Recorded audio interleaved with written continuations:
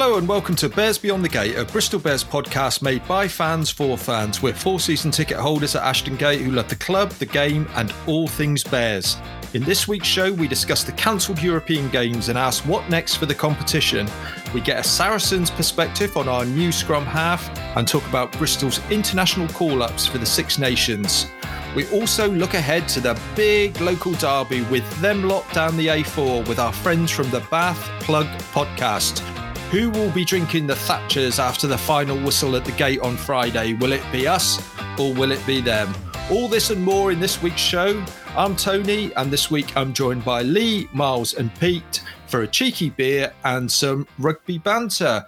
Well, gentlemen, after our little break enforced on us by the cancellation of the European Games, it's great to speak to you all again.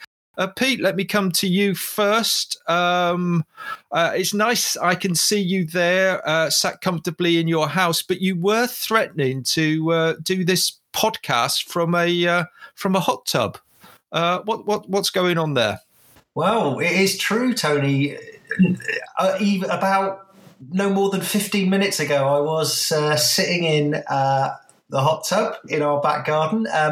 My good lady had given us what we thought was going to be a mid-lockdown treat by hiring a hot tub for the weekend. But I think it's probably just, the end of the beginning of the lockdown treat now. And I'm kind of inspired by some of our listeners. We have talked about this on past podcasts, that some of our fans like to listen to our episodes in their hot tub. So I thought, well, why not join them? But unfortunately, technical difficulties meant that I couldn't actually be live from the podcast today. So I do apologise to everyone.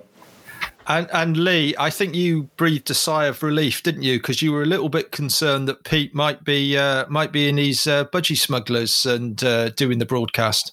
Well, I'll be honest, Tone, I was slightly disappointed because I thought there might be something that we could put out on Twitter.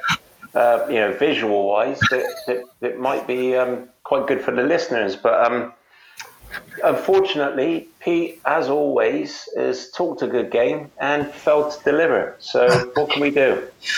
Well, mate, I may not be in the hot tub, but who says I'm not wearing my budgie smugglers as we speak? Right, well, let's move along. Miles, good to see you. I don't know about you, but when I saw the pictures of Pete's hot tub, it did look remarkably like those paddling pools that they had down at Oldie in the summer. So I just wonder whether he's talking this up a bit. What do you think?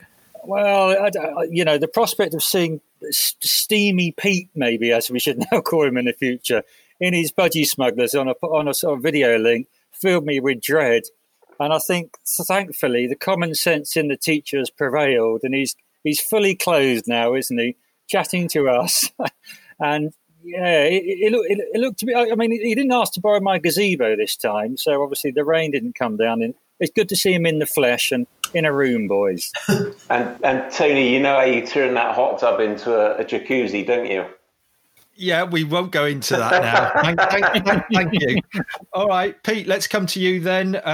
We had a fantastic chat with the guys from the Craggy podcast to preview the Connaught game. And then, sadly, because of COVID-19 and the issues with the French teams taking part, the 2 rounds that were due to be played over the last couple of weeks have been cancelled. What's your thoughts now on where that leaves the competition and Bristol's prospects in the Champions Cup this season? Well, based on what I've read, I've got a feeling that because we were in 6th, we potentially would play off against someone who was 3rd in the other pool. And I could be wrong, and I haven't really looked into this, but I did hear through the grapevine that we might end up playing Bordeaux again in a knockout to get us through to the next round. So all is not lost in terms of our European ambitions. And of course, if we do end up playing Bordeaux, we know that we've got to put some rib shots on Jalibert early on, haven't we, to make sure we win the game. So, I mean, it it's easy for fans to get upset about this sort of thing and moan about the French and stuff like that. But I mean, it's such a difficult situation at the moment, and a decision was made. They decided there's no way they can replay those games. So I guess we just got to roll with the punches. But if we did have a knockout with Bordeaux, what a great game that would be. So let's wait and see. And Miles, let me come to you. Obviously, we have had no official confirmation yet on how the competition might be restructured. I think everyone is assuming it will be this kind of 16 knockout. But again, your point of view, seeing that the country is about to, go into a stricter regulations around travel, can you see these inter-country games happening in April when they're due to take place? Not really, TC. I mean, a bit like Pete said, I'm not too overly worried that we've sort of bypassed the pool stage by sort of default and could be going straight into knockout. But yeah, I mean, this pandemic is getting no better. International travel is sort of ceasing by the day. And I think you're right to put that question. Whether we face Bordeaux away or at home, it's another French side. Are the French government really going to be keen on them travelling to Bristol and vice versa? I can't see it myself. And I think as the months move forward, this competition could change even further. And Lee, let me come to you. Picking up on that point, do you think we're actually going to see a final in Marseille this year, or could you see the Champions Cup just going down the leg side? Yeah, I personally don't see us seeing a final at all, Tane, because I mean, the French government have made a decision, and I fully respect that. Actually, I mean, it's quite nice to have a decision that's actually been made, whereas we seem to just faff around all the time without being too political. And I just can't see, like Miles had just alluded to there, I can't see us really ever getting to. I think that the time that we're going to go through in the next couple of weeks, it's going to be a little bit up and down, and I can't see us really getting to a final that anyone really wants, in my opinion. And again, I think we've talked on the podcast before, the only thing that will really drive people to play and make these matches happening, as much as anything, it will be the television money and the kind of funding for the game. But I think there has to be a big question mark about how much of this competition we will see over the next couple of months or so. But let's move on, because one of the other bits of news since we've been off air was the signing of a new scrum half for next season. That's Tom Whiteley, who is going to join us from Saracens. So we thought we'd get a bit of inside information from a Saracens fan about what we can expect. So let's listen to that interview now. And on today's show, I'm delighted to that we've got Matt Bartlett, who is from Fezcast, the Saracens Supporters Association podcast. Matt, thanks ever so much for joining us tonight. Yeah, no problem. It's good to have a bit of a podcast crossover every now and then. Absolutely. We're certainly very keen to support the other podcasts around the country, the other rugby podcasts. Matt, we've asked you to come on tonight because Bristol Bears have announced the signing of Tom Whiteley, a 25-year-old scrum half from Saracens, and we thought it would be interesting for Bristol Bears fans to find out a little bit more about our new signing. So, first of all, Matt, were you surprised to see him leave Saracens? In a way, I was, to be honest. Yeah, I mean, he's been with us for about 6 years now, I believe, and made hopefully by the end of the championship season, he'll have made over 50 appearances. But he's obviously been behind Richard Wigglesworth and Ben Spencer for quite a while, and this was almost like it was going to be, his shot at first team rugby. So perhaps the timing of his departure, just on the eve of us starting the championship season, is a bit of a strange one. But it may well be a very good move for him, to be honest. He didn't didn't break fully into the first team during 6 years, and perhaps a fresh start is good for him. So definitely wish him all the best. But yeah. And what kind of scrum half will we see? Is he a kind of very percentage methodical scrum half, or are we going to see a bit of dashing action from a number 9?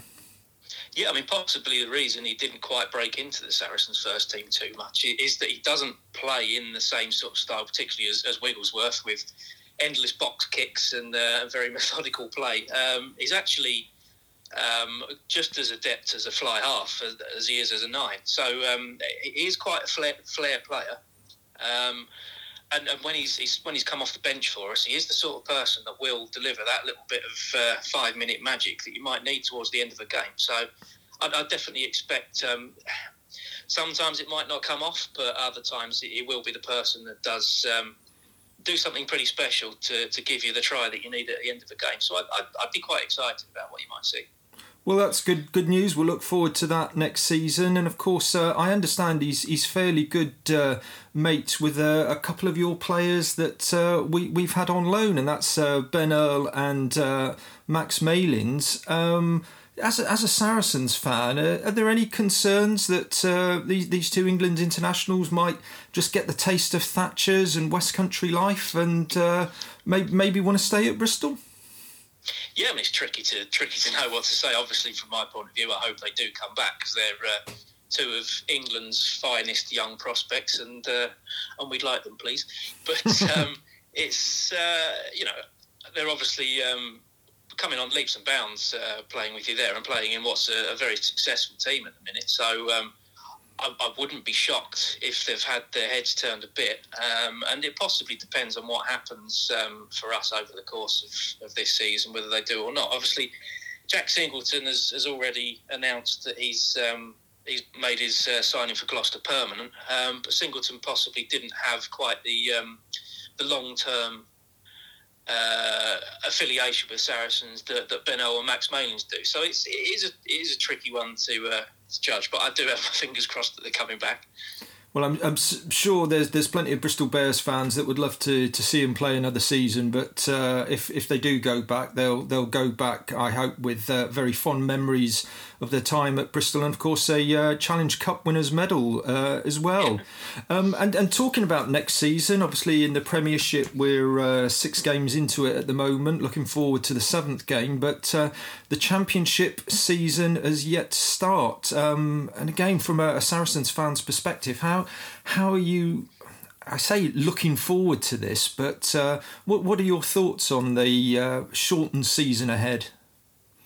Yeah, it's obviously COVID has created so much uncertainty everywhere. It's a difficult one for us to judge.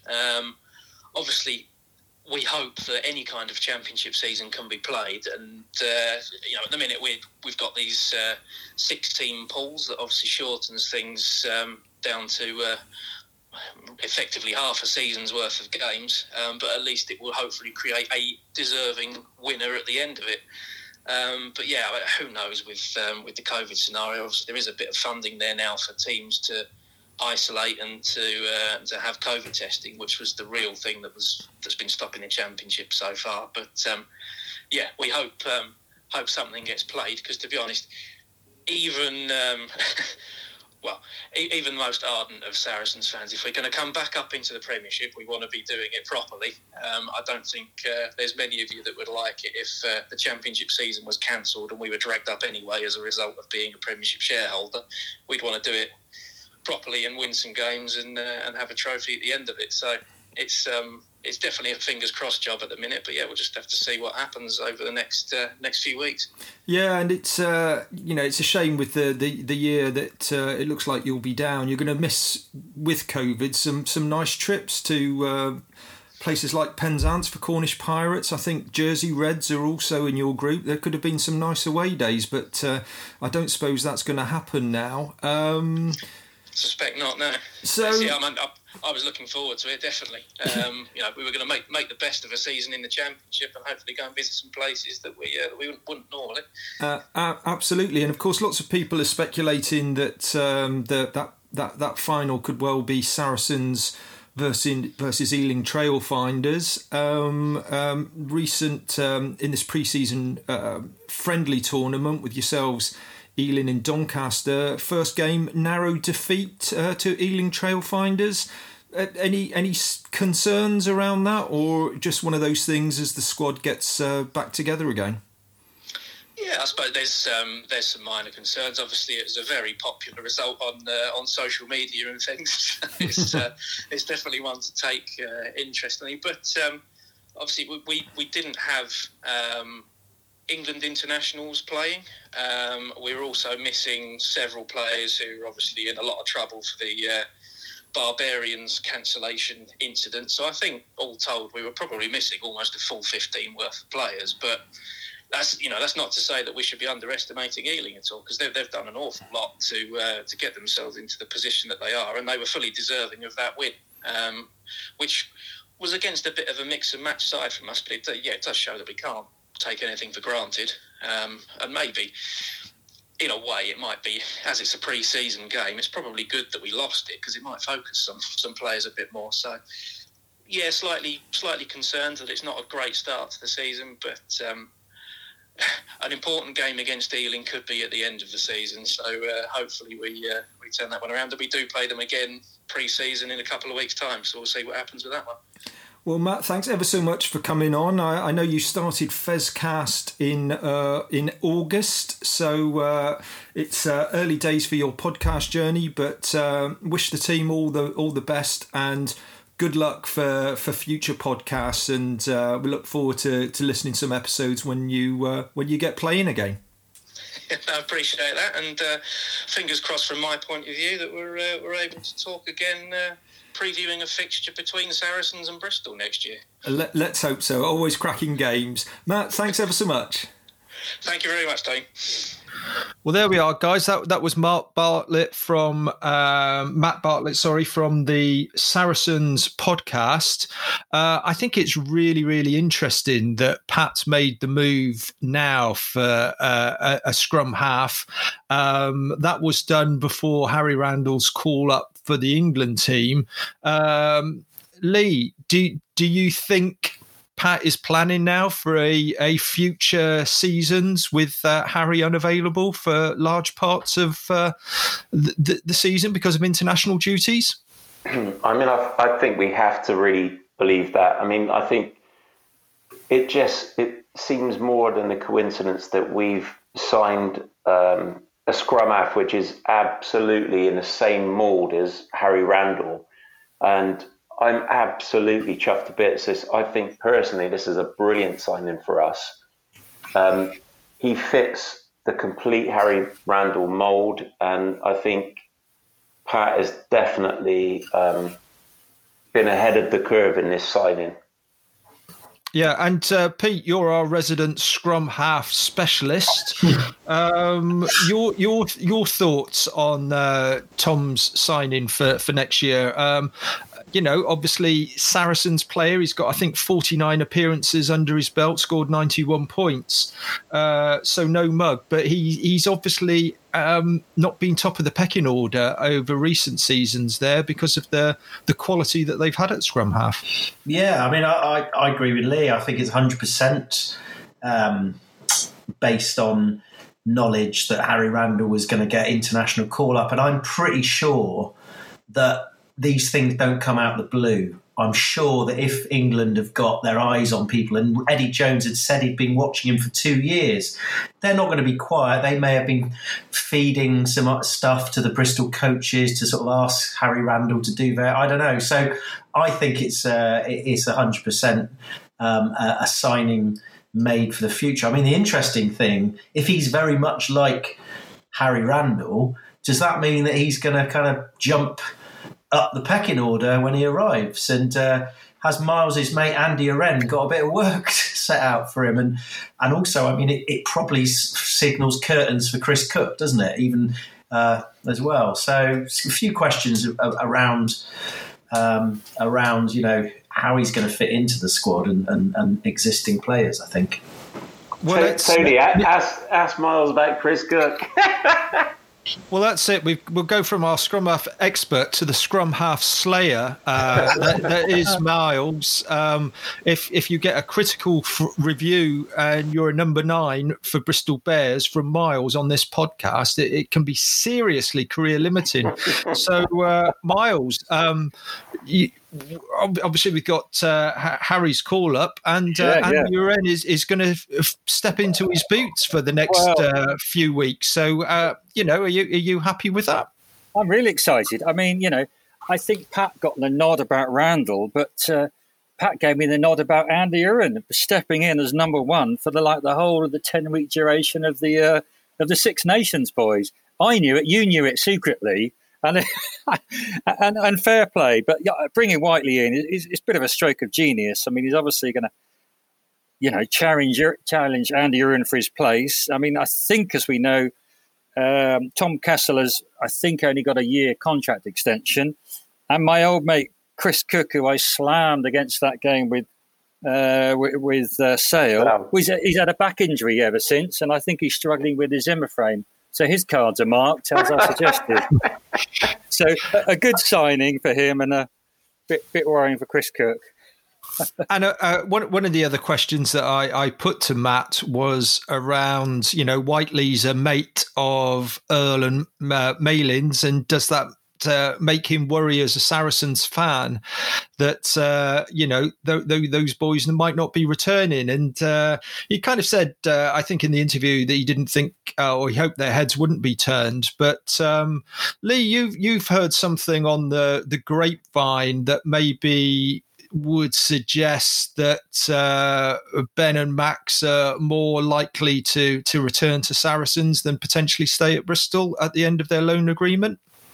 Yeah, I mean, without giving away any names, but I mean, we have heard through the grapevine that maybe Pat's philosophy is teachings, from the strict background, the teaching background, maybe, are very slightly different to the way that Earl and Malins have been brought up. So there's a little doubt for me that possibly Pat's philosophies, Pat's techniques aren't really suited to the pair actually for Bristol. And I know that sounds crazy because they would always give 100% to the Bears, but I just wonder whether it's a fit that doesn't quite match up. I don't know. I'm putting myself out on the line to saying that, but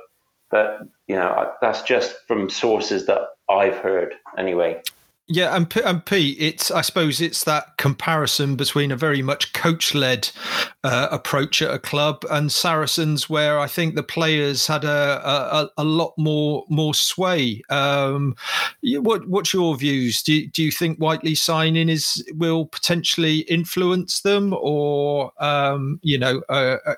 is that going to be it? That once we finish this season, they'll both be back to Saracens. No, I agree with Lee. I think they'll go back to Saracens. I think they are gems in the Saracens sort of crown, as it were, and they've got to be part of their blueprint for the future. So I cannot see how Saracens would want to lose.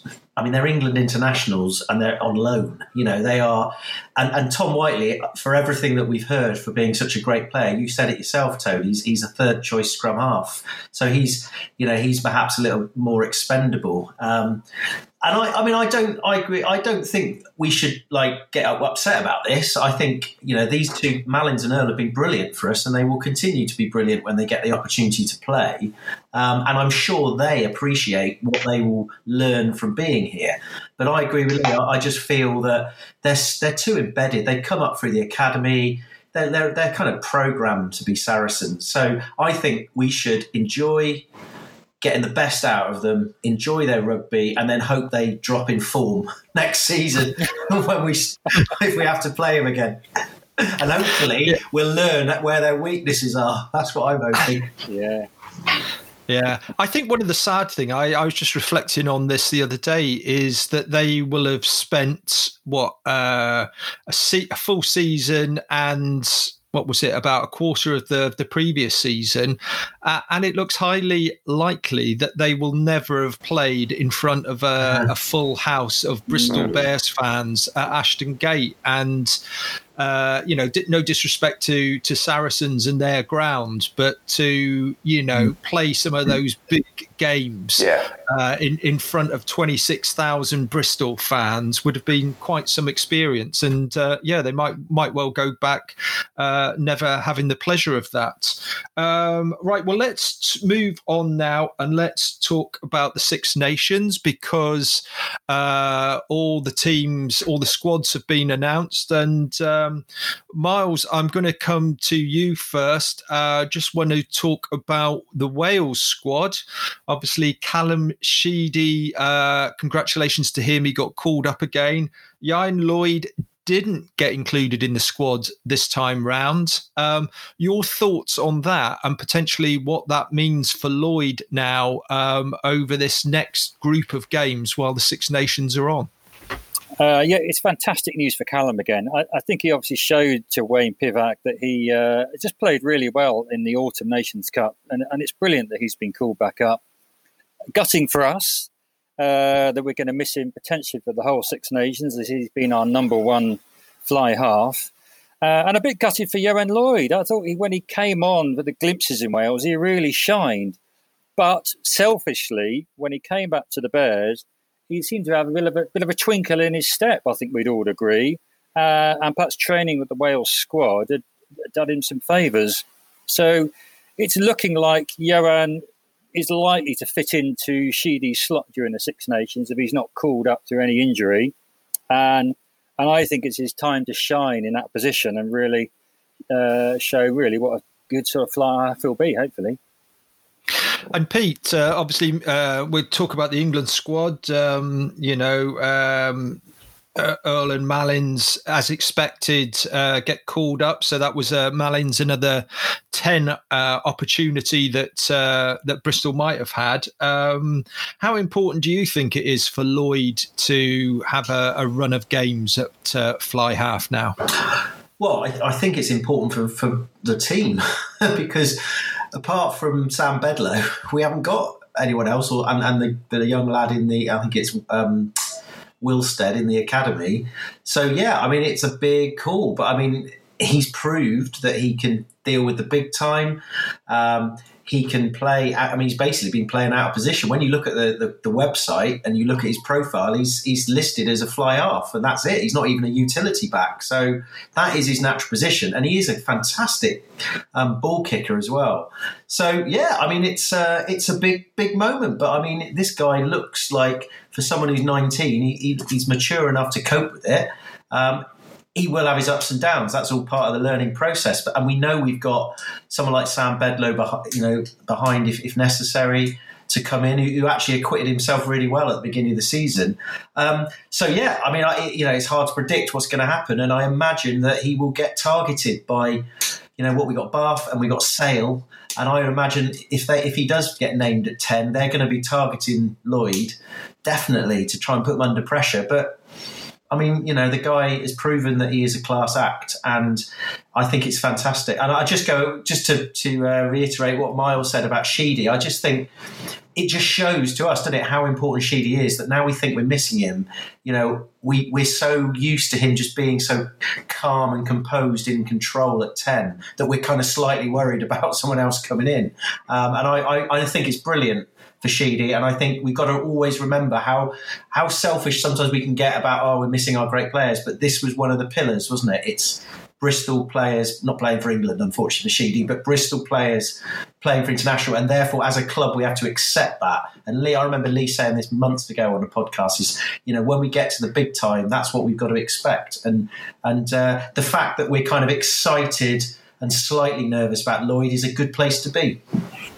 Yeah, and do you think therefore Pete Tiff Eden, you didn't mention him at all? Do you think Tiff's days are numbered as far as starts are concerned in the Premiership? I saw him exercising with Miles the other day in the park, so I think I thought that just says it all for poor old Tiff. Well, no, to be fair, joking aside, I mean, he's still part of the first team squad, isn't he? He's still on a salary, and if, say, Lloyd gets injured, Bedloes gets injured, I mean, Tiff Eden will have to step up, and I'm sure that the lad will be. I mean, they're all being coached together. I mean, clearly he has there. So yeah, I mean, if he has to do, he has to do it. But I mean, I do think it's, you know, he's got a big mountain to climb. I think Tiff to get back, if at all. Yeah, and Lee, let me come to you. Obviously, we talked about Malins and Earl in the England squad. Obviously, absolutely delighted for Harry Randall to get called up for the first time. So I want you to maybe comment on that. And then after that, give me your view on Sinclair being omitted from the squad. So first of all, Harry Randall, how did you take that news that he'd been called up for England? Well, I think I probably say, like, we'd all agree on this. Harry Randall has been absolutely due a call up for a while now, and obviously Pete has written some brilliant columns in the press, which have been picked up on, which we'll talk about later. And I mean, Randall has been immense this season, and the point that Pete made earlier about maybe Eddie James has had a chat with Pat. In terms of what Eddie James was expecting from Randall, because we've talked about it for the last few weeks, like, he was quick before, but he's quickened his game up even more, and I think that we were all absolutely proud of him to get called up, and you know, obviously as a proud Englishman, I'd say he's chosen the right country. Sorry, Callum. Absolutely. And I think, you know, he's probably been the most improved player this season, and he was coming from a pretty high level to start with, but things, I think, like his kicking game have just improved immensely. And I think the decision making, maybe last season a little bit guilty of taking quick taps when the rest of the team didn't really know what he was doing.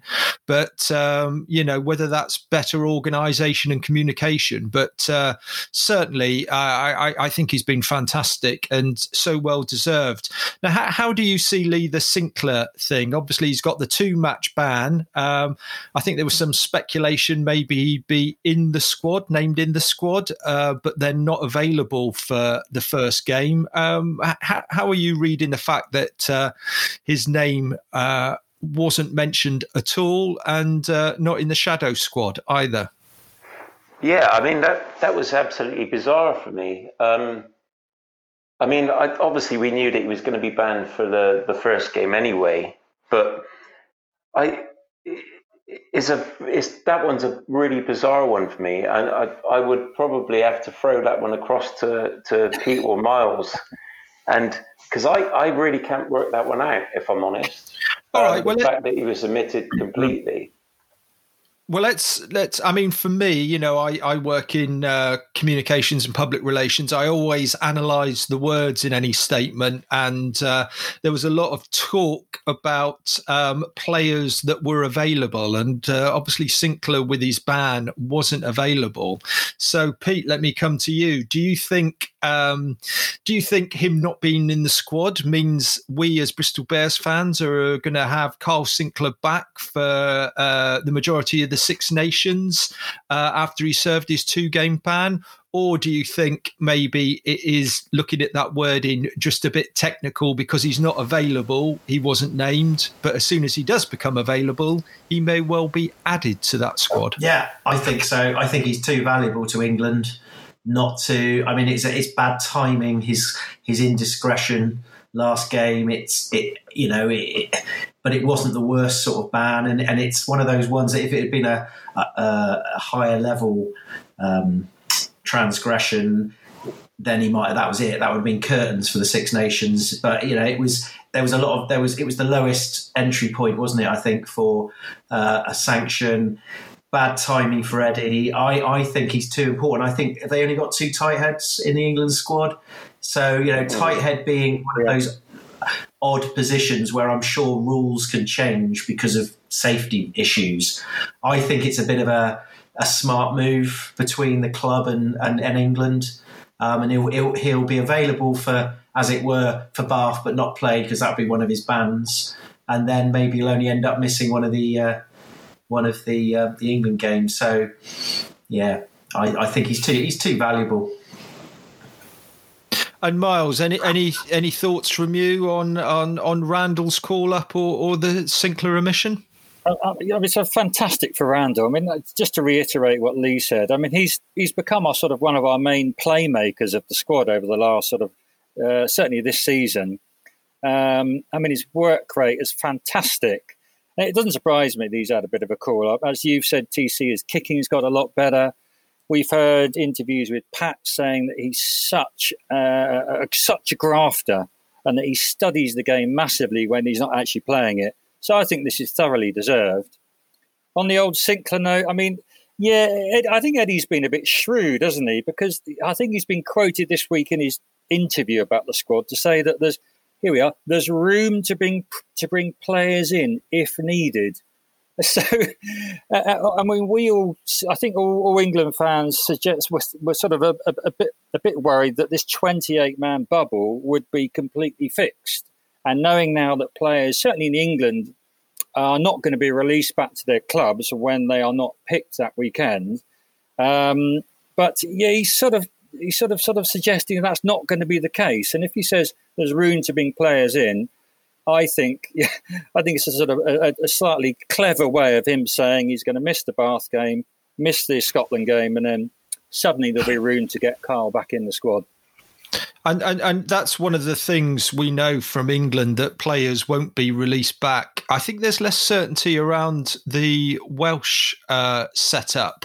I mean, I would find it strange if they did start releasing players back to their clubs. But I've not seen anything definitive one way or another on that. Pete, I think you had something you wanted to add to this discussion. Yeah, in the just for balance purposes and trying to keep contemporaneous, as we like to be from time to time, I was on board with everybody with the kind of almost like the father-to-child love that everyone was giving Harry Randall on Twitter.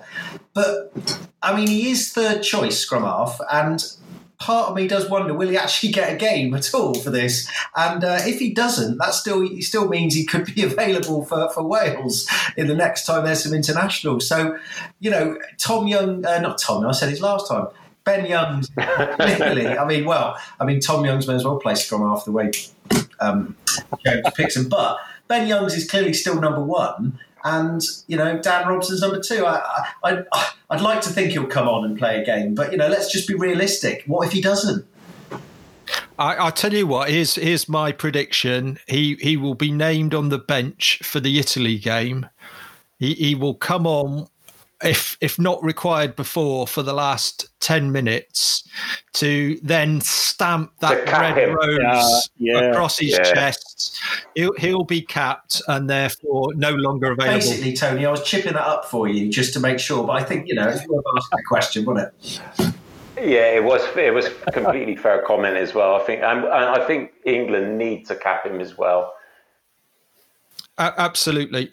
Okay, well, let's move along. You're listening to Bears Beyond the Gate, a Bristol Bears podcast made by fans for fans. We're available on Apple Podcasts, Spotify, Podbean, Buzzsprout, and many more platforms. You can contact us with your comments and ideas by email at bearsbeyondthegate@gmail.com. On Twitter, we're Bears Beyond Gate, and on Facebook, you can like and follow our Bears Beyond the Gate page. Well, we've had a couple of weeks without any action for Bristol Bears, but oh my word, are we looking forward to Friday when the Premiership restarts and we will be entertaining Bath are old friends at Ashton Gate. We're going to talk about that in a little while, but let's hear one of the Bath podcasts. So let's hear that. In our next episode of Pete's Premiership Previews, I am very excited to welcome two Bath Rugby fans onto the podcast. We've got Gabriel and Charlie from the Bath Rugby Plug podcast. So guys, really pleased to talk to you. I really appreciate you coming on. And as is the norm, I think the first question I'd like to ask you is a little bit about your history as Bath fans, how long you've been supporting them, and how you came about sort of putting the pod together and how long you've been going. So over to you. Yeah, thanks for having us on, Pete. It'd be nice for your listeners to get a view about a proper team in the Southwest for a change. But I've been a Bath fan for as I can remember, and we decided to put the podcast together, myself, Charlie, and Tom, who's our third member, about 2 years ago now, 2.5 years ago. So we're entering our third season. Document a great Bath rise to the top of the Premiership, but instead it's kind of turned into therapy sessions for our regular listeners after another heartbreaking defeat. I think that's what we found. But onwards and upwards. Charlie, how about you, mate? Yeah, I mean, much as what you said, Gabe, we set about hoping that we'd be recording podcasts after Bath winning the Premiership. But yeah, it turns out that it's a bit of a roller coaster ride. We put together the therapy sessions for all the other fans. I mean, yeah, we're a podcast by fans for the fans. So, I mean, I think it's fair to say that you have had a bit of a mixed start to the season. I'd be kind of interested to hear what your personal take is on how Bath has been playing. Like, what players have you been impressed with? You know, what issues have you got? And take it from there. Where to start, I suppose. I'll jump in here, Gabriel. To say we had a mixed start to the season is very kind of you. Thank you. I think some of the words we've chosen to use over this season's podcast have been slightly more explicit, but dreadful is one that comes to mind, but extremely frustrating. We've obviously lost to newly promoted Newcastle in the first game of the season, which seems to be a bit of a theme for us over the past few years. But I mean, we put together some glimpses of good performance. I mean, the main problem I've found is our attack. We just can't seem to score off set piece. Everything seems to be a result of an individual piece of brilliance, usually from the likes of Ben Spencer or Cameron Redpath. So it's a mixed bag, but hopefully we've got some new coaches who've been in Neil Hatley.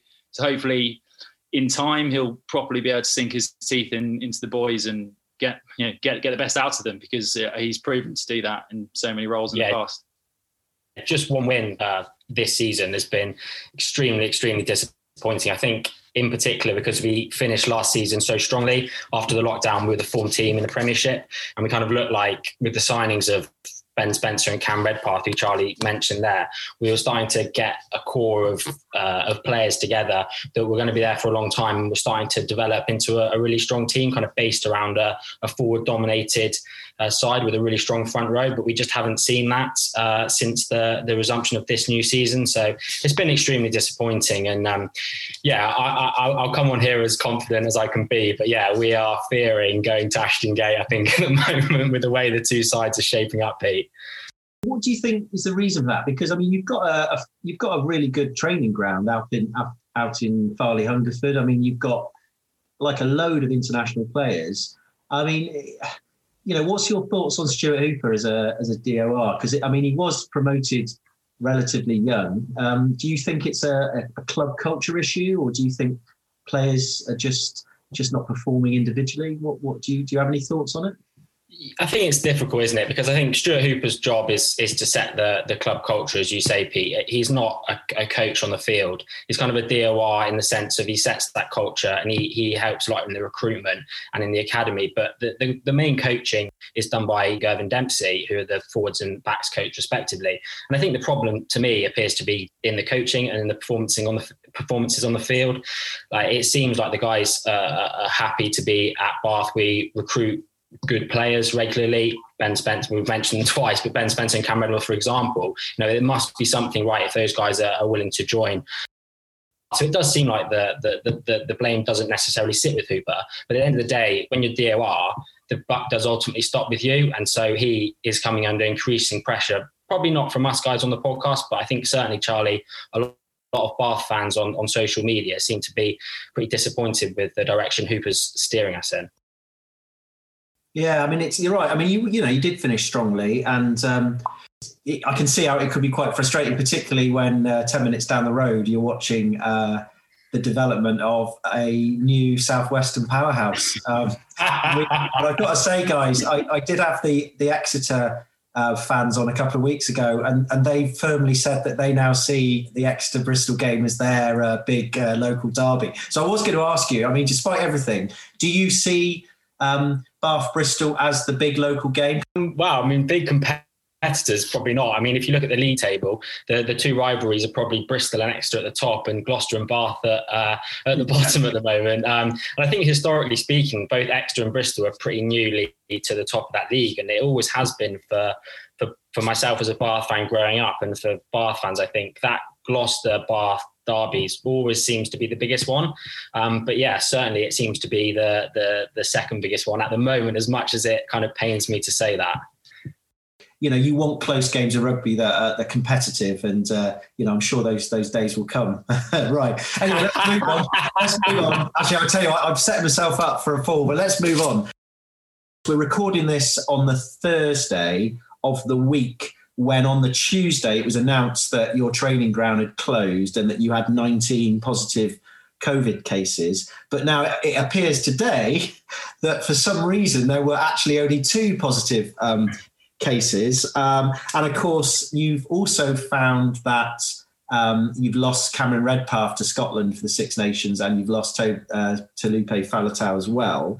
And it does look like the game is going to go ahead next Friday, a week on Friday. So sort of taking all of that into account, and the fact that tomorrow the England squads for the Six Nations is going to be announced, and it traditionally you do lose quite a lot of players for England. So taking all of those things into account, you've lost three days of training. Do you see any sort of glimmers of hope that you might have? Any weaknesses in the Bristol side that you might exploit?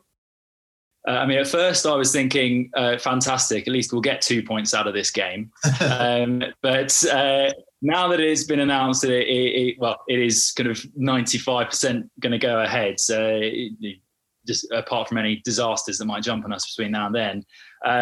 I've been trying to look for some areas of positivity. I mean, you've spoken about the international squads that have been announced, so some internationals will be missing, and perhaps this is where Bath's poor performances of this season will actually come back and benefit us, as we probably unlikely to get as many international call-ups as we would have at the end of last season. Hopefully we can actually keep hold of Ben Spencer, because he's sort of the shining light in our team. Our attack, I mentioned, has been pretty poor. But then again, Bristol's defence, I seem to feel you guys are able to score from anywhere on the pitch. I mean, you've kind of proven that. You've got a kind of electric back line, and you're able to use it, unlike us. But the problem is your defence. You do seem to be conceding, near to 20 points most games this season. I mean, you like us have had 50 put on you at least once this season. You've obviously lost Callum Sheedy, who won't be about. So I'm assuming Ewan Lloyd's going to step into that 10 jersey. Yeah. I mean, that will be a big question, a big deciding force in the game. I mean, we've seen him a lot at 15 and on the wing. Obviously, he's electric and he can tear holes in defence, given a bit of space. But can he control the game? Can he distribute? Can he open up your backline? It'd be a good test for him. So I'm looking forward to seeing that. But Gabriel, Pat Lamb's got all of these worries in his head as well, because to me the fake COVID outbreak and the shutting of Farley House has got his fingerprints absolutely all over it. If that's the tactics that Bristol want to use to beat the West Country powerhouse in Bath, then that's what we're going to have to deal with. But yeah, I think that's absolutely going to be a problem. We've had it shut since Tuesday, and I was just before we came on to record, reading a report by Ben Coles, the rugby journalist on Twitter, who was suggesting we may not actually be able to get back into the building until next Tuesday. Really? So clearly that's going to have an impact on our preparation. And Bristol have the upper hand in terms of on-field preparation. But I think maybe we can hope that it almost galvanises Bath. Thinking about the game again at Ashton Gate, are you brave enough to put forward any predictions? Charlie, you look like you're quite keen to give us a prediction there. Yeah, I mean, I'll go first because I'm pretty confident on what Gabriel is going to predict. He's a very optimistic bloke. So I'll just give my pennies worth. I mean, first off, I'd like to say that having no fans in the stadium would be a positive for Bath because it takes away that home advantage.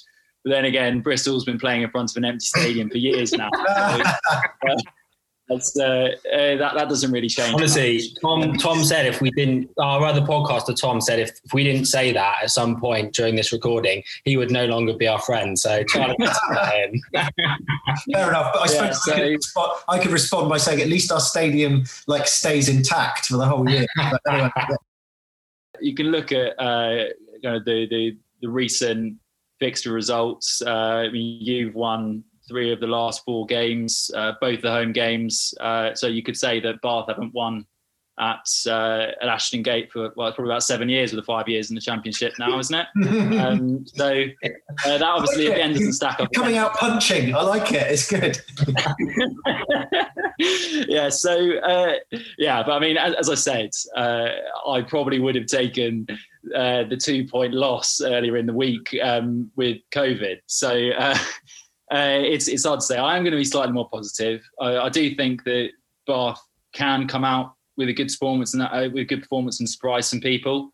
I don't put my house on it or something. I would be calling a Bath loss, but I'd like to say that it will only be by a score. Hopefully, our back rowers can put a lot of pressure on kind of a young, skinny Ewan Lloyd at 10, and a couple of rib shots early on wouldn't go amiss. But yeah, I'll say Bristol 24, Bath 20. Come on, Charlie. Come on. And that's what you're coming. We've got a Bath 28, Bristol 27 victory coming our way on the 29th, lads. 2 names to watch out for the Bristol fans. So 2 names that maybe you guys were not that familiar with. So firstly, Josh McNally, who might actually be Bath captain on the day. He's playing really well for us in the second row, in particular in defence and in more defence. His battle with Dave Atwood, obviously ex-Bath man, is going to be fascinating. Another guy, Tian Schumann, is a South African fly half. Will we see him on the bench to come on, spark that backline into life and score a last-minute try in the corner? Another name potentially, Gabe, with Watson likely to be off. I'd also say is Gabe Hamer-Webb, a very powerful and back 3 player. Normally best used on the wing, not given his slightly diminutive stature. But he was on the bench last week. I'm not sure he even got on. Well, not last week, 2 weeks ago, whenever we played against Wasps. But he's. He can score some handy plays. We caught glimpses of him last season. Just come back from an injury. It's definitely one to keep your eyes on if he plays. I kind of agree. You have got some firepower, and if it all comes together, it's there's a chance you might get within 20 points. One question that I want to ask you that I know the guys wanted to ask me. It's to do with your pitch. We were wondering that. Your groundsman, was he furloughed before the COVID pandemic? Because we've always wondered about the state of the pitch down at the Rec. And I don't know what your thoughts are about the playing surface. Do you think that benefits you or not? So we actually called it Shrek's Swamp, obviously with a play on words on the Rec when we were doing our podcast. That was a season ago. The lockdown from March to August, they actually had it resurfaced, and there's sort of like a hybrid surface. I'm no groundsman, but apparently, and actually this season it's been playing remarkably well. So he may have been on furlough then, but he's back off furlough and he's pulled his finger out. So it's something that actually our owner Bruce Craig spoke about, that he wanted to invest in that pitch because he wasn't happy with the playing style that we were having when it was sort of a bog there. So on your next visit, hopefully we'll all be there to have this conversation in a pub beforehand, and then we can watch some fantastic rugby on the brand new pitch. Well, Pete, another great job there. Well done. And I've got to say, they were a bit feisty, these boys, weren't they? You know, we talked to sort of like the Newcastle ones and the Connaught ones, and it's been kind of very, professional. But these boys were up for a bit of banter, weren't they? Yeah, definitely. Young lads, been on a few ales before we came on, and in fact, before I even started the interview, one of them said, "Hang on, can we just stop a minute? I've got to go and get myself a drink," and then came back with another tinny. But good value boys. Clearly came with a few pre-planned digs, which you've got to respect that. You've got to take the punches. I'd like to think that. I gave a bit back, just a little bit in the interview, to stick up for us. But got to say, I mean, they had a hard gig, didn't they? Really, I mean, they've come off the back of a massive defeat.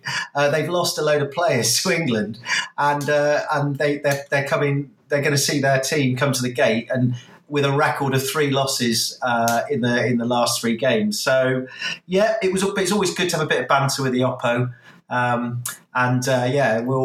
We'll see how it transcends. And Lee, you always like a little bit of banter, don't you? But do you think they a bit unwise, seeing that they've only won 1 game this season, to be a bit cheeky about their prospects?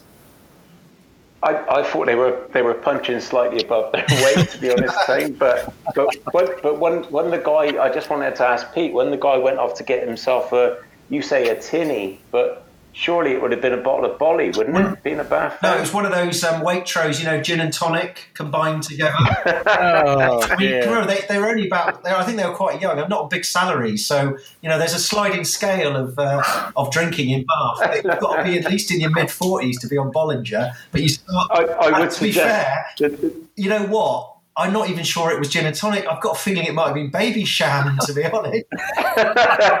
And Miles, do you think that it shows a lack of professionalism that they didn't have the drinks lined up ready for the interview, that they had to stop and go and get a refill? Well, this is typical of Bath fans, I think, isn't it, TC? I mean, Pete, he must have had his Barber jacket and Dreiserbone jacket hung on the back of his chair, mustn't he? It was great banter. I mean, to give him a bit of a dig about that pitch is a great question from a Bears supporter. A fair play. They knew they were on for potential hiding. They clearly would have the 2 points, wouldn't they? 2 COVID points, and they know that they might get a drubbing down at the gate. But good lads. I mean, it's great of them to come on, and a great interview from Pete. Pete, one of the things that I thought the most cheeky thing was to talk about our defence being a weakness. And as we've talked about on the podcast, I think one of the things we've all seen is how our defence has tightened up. And he was quoting, we shipped 20 points a game. You're a little bit surprised about that? Well, at the time, I had to edit out the snorting that was coming out of my mouth, I've got to say. But you know what? I thought I might actually have a check this before we record tonight. And you never guess what? I'm using my kind of GCSE level maths. We've had 8 Premiership games, 8 games, 6 Premiership, 2 European games this season. We've conceded 23, 13, 17, 51, 18, 19, 17 and 7. It comes out at a mean of 20. So I couldn't believe it. So I thought, well, hang on a minute, there's other ways of working out the average. So for those amateur mathematicians out there, I thought, well, let's work out the median, because obviously the 51 against Clermont was a bit of an outlier. Anyway, I lined them all up in order, and lo and behold, it was 17.5. So it was a little bit better. It was a slightly better average. And then I thought, you know what, I'm on a roll here. What about the mode? Because I always remember from school is the mode is the most frequent one. And guess what? It's 17.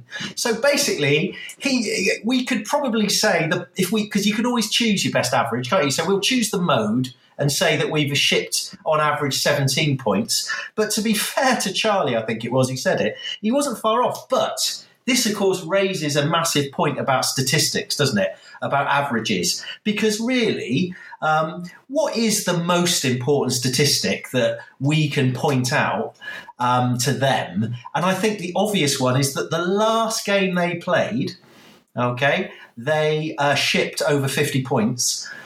The last game we played, we shipped 7 against the European and domestic champions at their own ground. So forget about all the others. I think whilst 20 is a good average, I think 7 against Exeter is the thing that we should be really focusing on.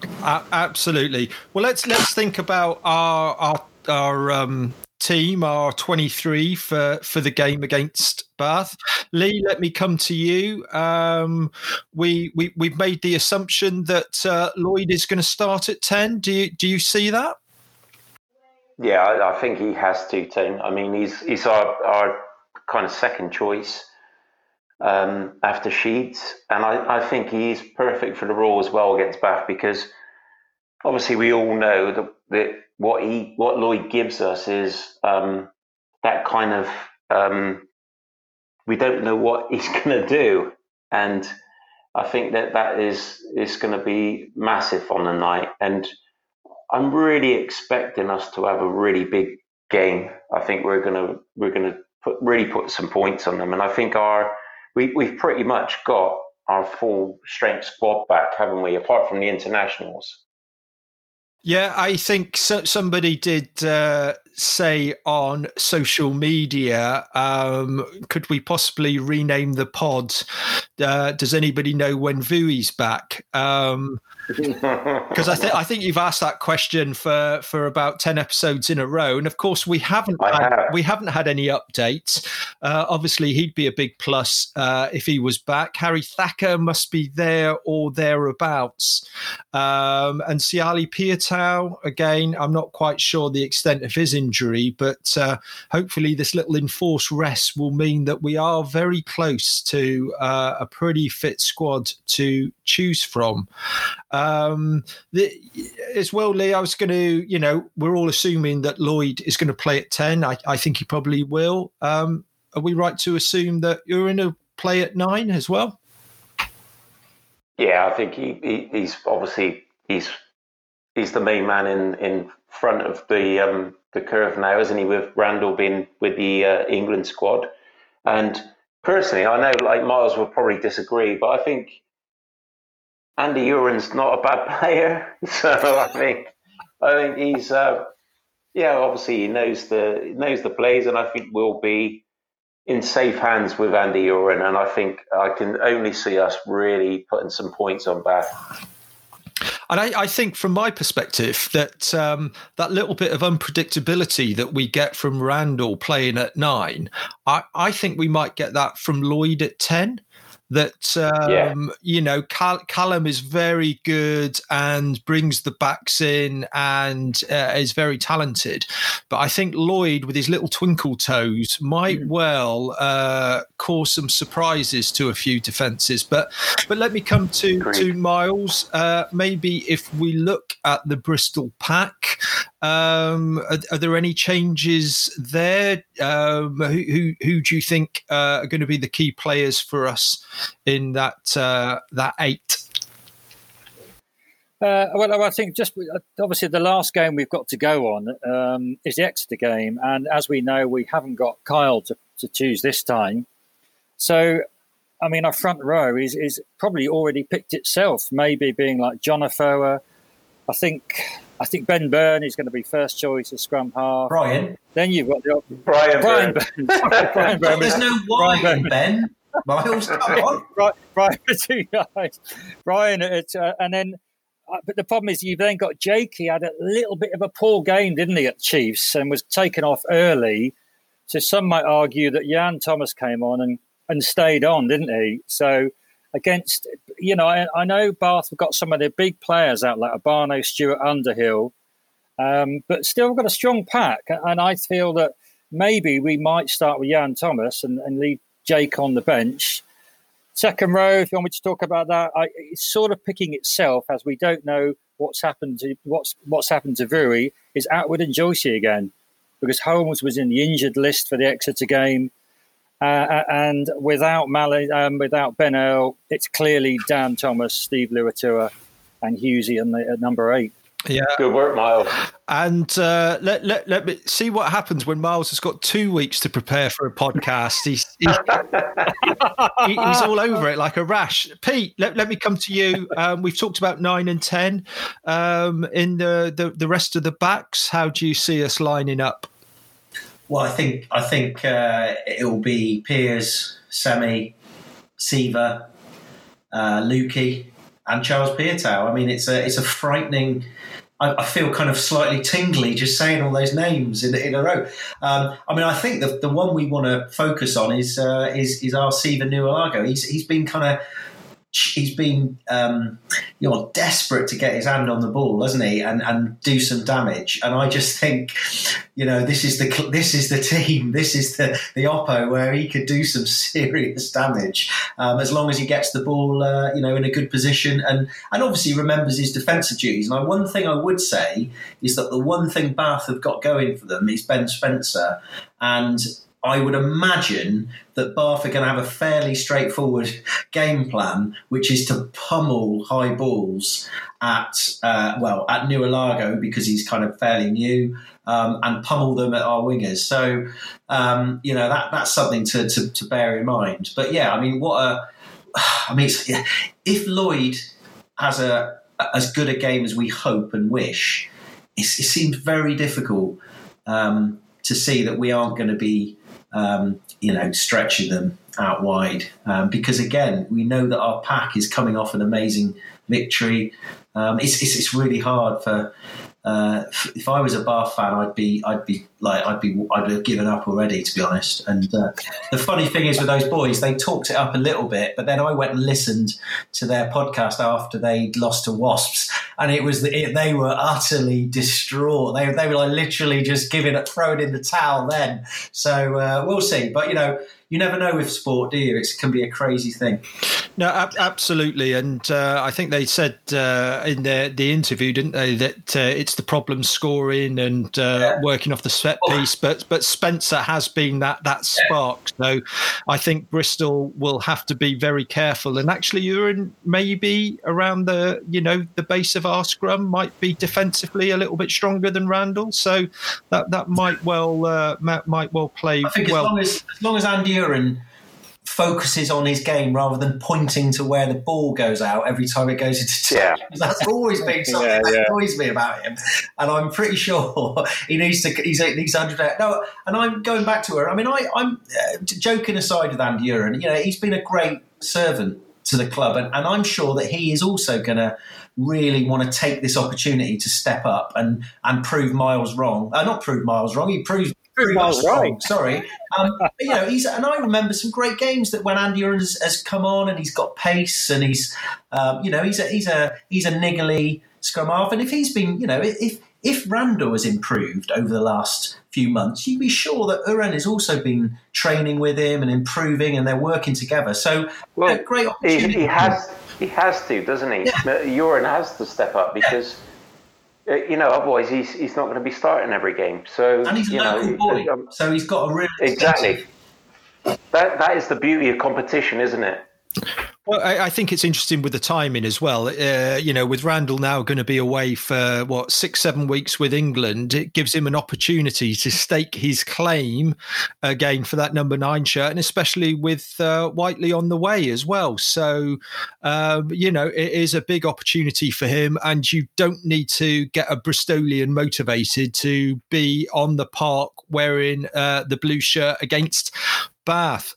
Miles, one person that maybe we did think we might possibly see is, of course, the Argentinian prop that we've signed on a short-term deal to the end of the season. Now, I'm going to let you pronounce his name because that's an easy one. Let's go with it. We'll try Nahuel Chaparro. I don't know that. Yeah, he's got it right. But to be honest with you, we were having a little chat before the podcast, actually, weren't we, TC? It's been awfully quiet, actually. And I was flicking through all the player profiles, and it's still got a blank image, and it hasn't got a picture of him in a Bears shirt yet. Social media's been quiet, so we're not even sure if he's been allowed in the country yet. I mean, Lee could help us out here with his Argentinian connections with his fancy steak at Christmas. I thought he might have some insider intel there. But, yeah, I mean, he's been signed as a short-term loan for the end of the season. You would think Six Nations now starting, where on earth is he? And, you know, is he even training with us yet?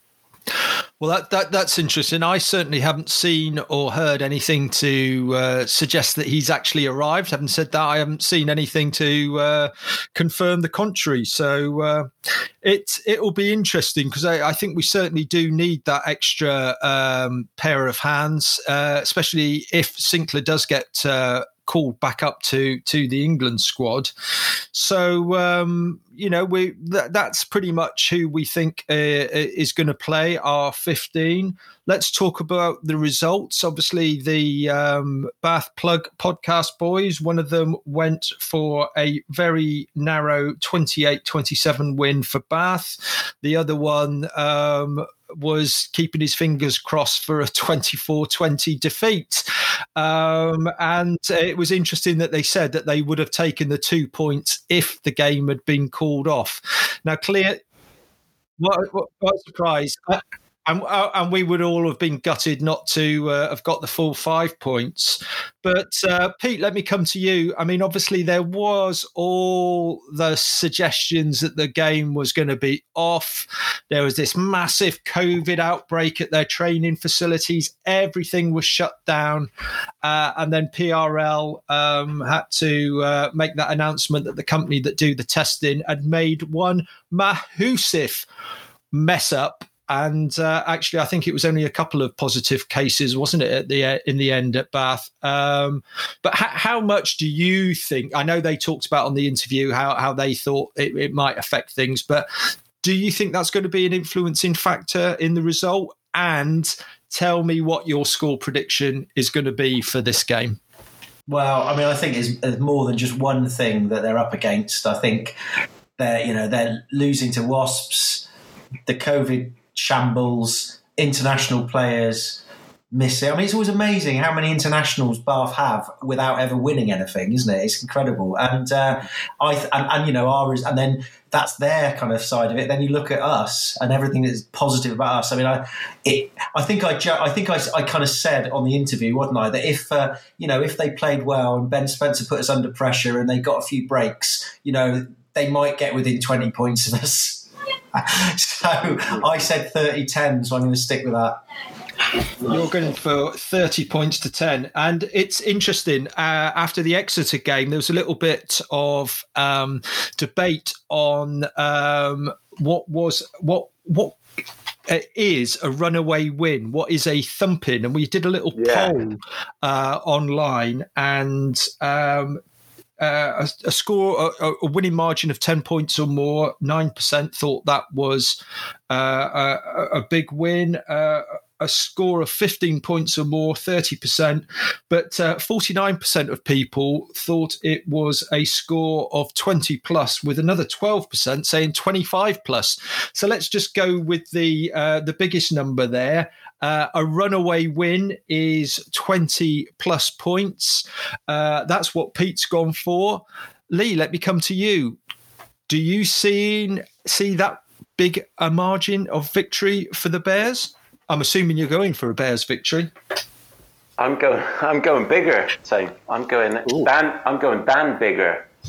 I mean, I seriously think that the boys are going to be absolutely up for this, and I've got a score of 41-15 in my head.